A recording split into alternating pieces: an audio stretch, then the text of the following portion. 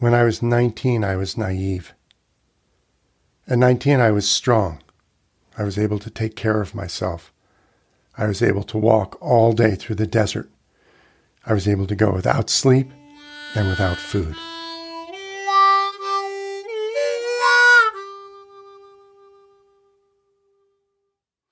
When I was 19, I had been alone, a bum, for 2 years. My one time in jail had been in El Paso in the county drunk tank. When they let me out, I decided to walk east and not try to catch a ride. I had no food and no money. That's how I was, though, and there I was, walking into the desert summertime. I walked along the Rio Grande, through farmland and wasteland. There were fish in the river. Yucca grew in clumps. I stole onions from the planted fields. I drank the muddy river water. I swam in it. I watched it as it flowed by. Sometimes the lights from my fires would shine across the river over to Mexico, and sometimes light from other fires would shine across to me. I would shout then, "Hello!" and a shout would almost always come back. It was a good time. At the farms, no one noticed me. I passed by slowly, watching workers bending and swaying in the sun. I passed by cotton and onions. I passed by hay and beans. I climbed fences. I waved to men who wore straw hats. I stood still in the cool spray of irrigation sprinklers, listening to the ka-cha, ka-cha, ka-cha of metal and water. In the long stretches between the farms, there was little besides sagebrush and red stone. The ground was hard and my feet bruised. Beneath the blue of the sky, the color of the desert turned to dust. Heat waves moved the air, and my eyes became dry and sore. I stopped and I swam often.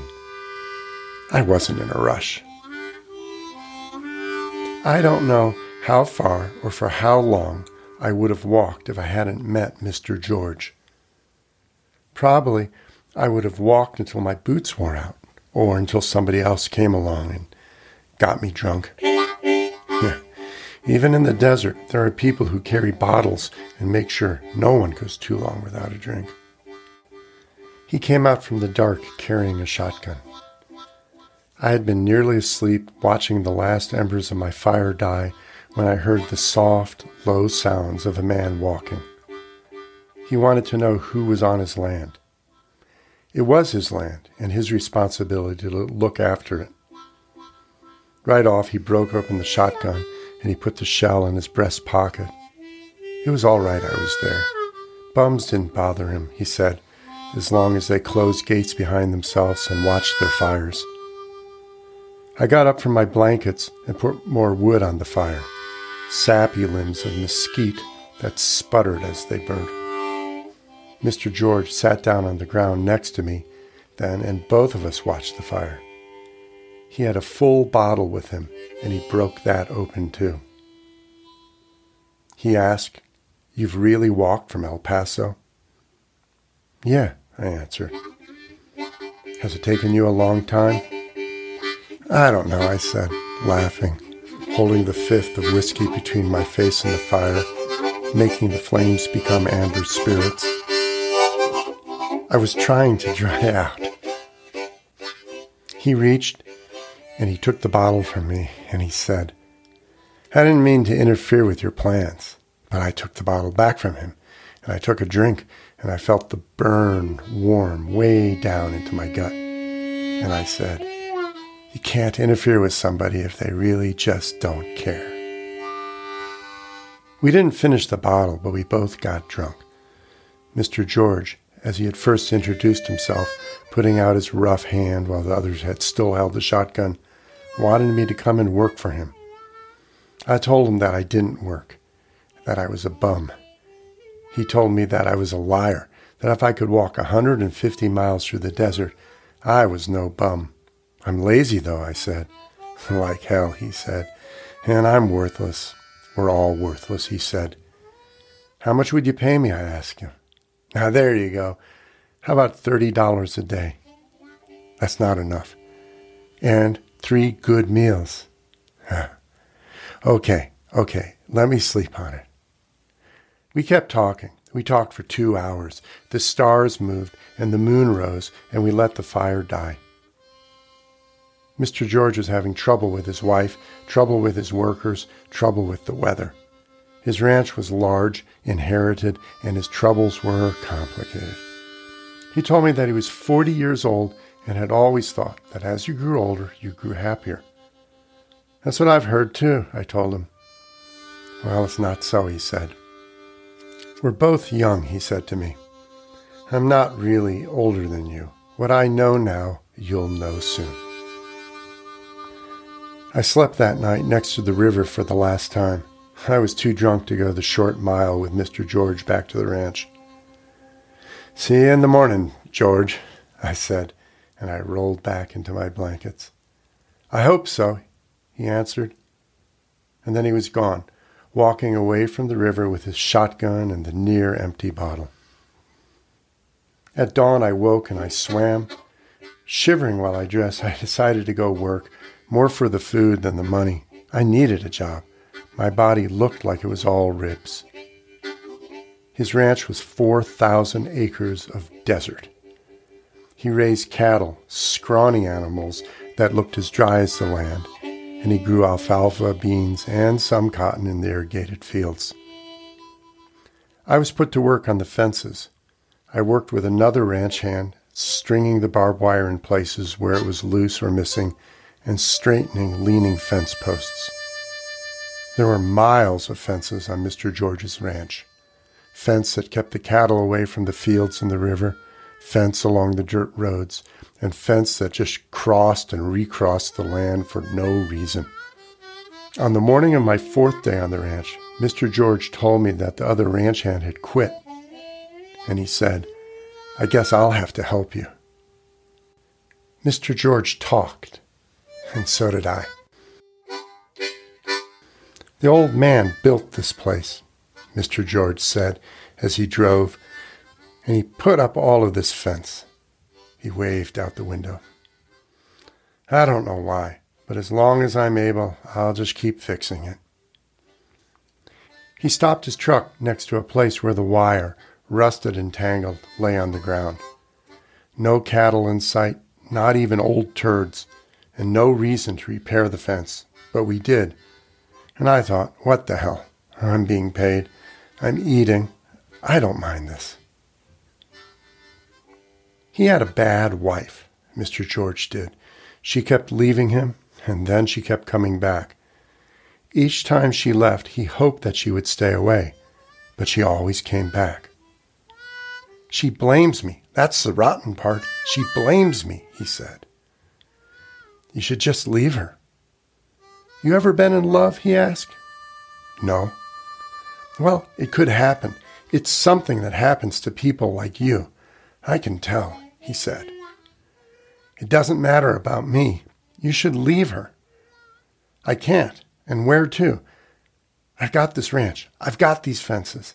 I can't tell her to stay away. She had a lover in Marfa, the nearest town. Mr. George knew all about him, though she didn't know that he knew. How did you find out? I asked. It wasn't hard, he said. She was tired of the desert, tired of the smell of manure and alfalfa. I saw her, beautiful, tall, her cheekbones high and bold, her face lovely. She talked to me once in front of the bunkhouse. She was wearing a long dress. I can't remember what color. She told me her husband liked me, that I had a job for as long as I wanted. She called me Walker. Walker, yeah. And she made me blush. On a Sunday, Mr. George drove to Marfa, and I went with him. We got drunk, but it wasn't like the night we met.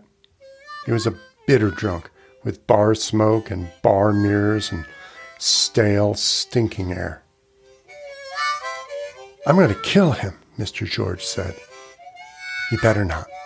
I know, but I'm going to kill him.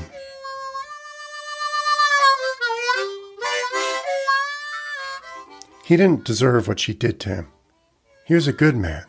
It was her lies that broke him. Mr. George was strong enough to have dealt with everything else. On the fence lines, he told me how he waited for her every time she left. He knew where she went and would imagine what she was doing, and it would make him ill. He wouldn't be able to sleep. He wouldn't eat.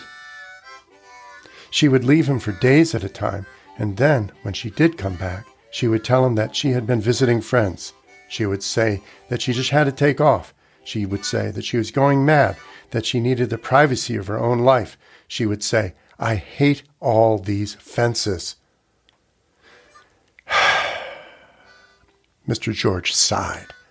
I asked her once, he said, at the beginning of it, straight out, almost a year ago, I asked her if she was sleeping with somebody else. I already knew she was.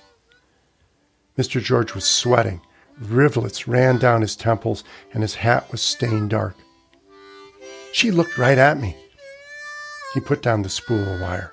She looked right at me, her big eyes, and said, "Don't insult me. It's you I love. I would never sleep with anybody else." Damn it all. Why does she lie? Why does she keep coming back to me, too? Why?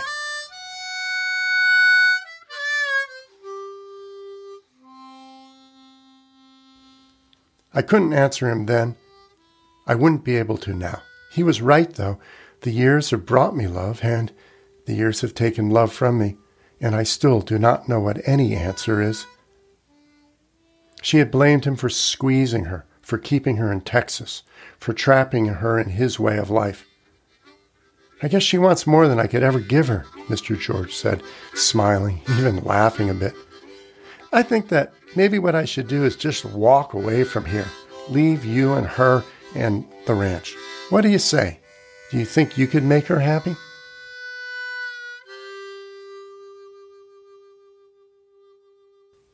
I laughed, wiping sweat off my face, thinking of walking again, of the silence of the desert, of a place where the only love is just a dream, as far away and as constant as the moon.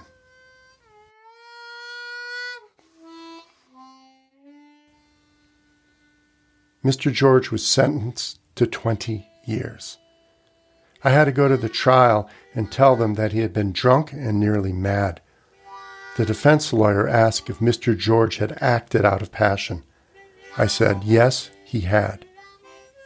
The judge agreed and called it a crime of passion, but said, 20 years in a passionless voice. I didn't tell him how I had tried to stop him or how Mr. George had hit me. I didn't tell him how hard he had hit me and how he had knocked me sprawling across the ground. I wish I had gotten up faster. He could have hit me again. I was strong when I was 19, and I didn't know a thing.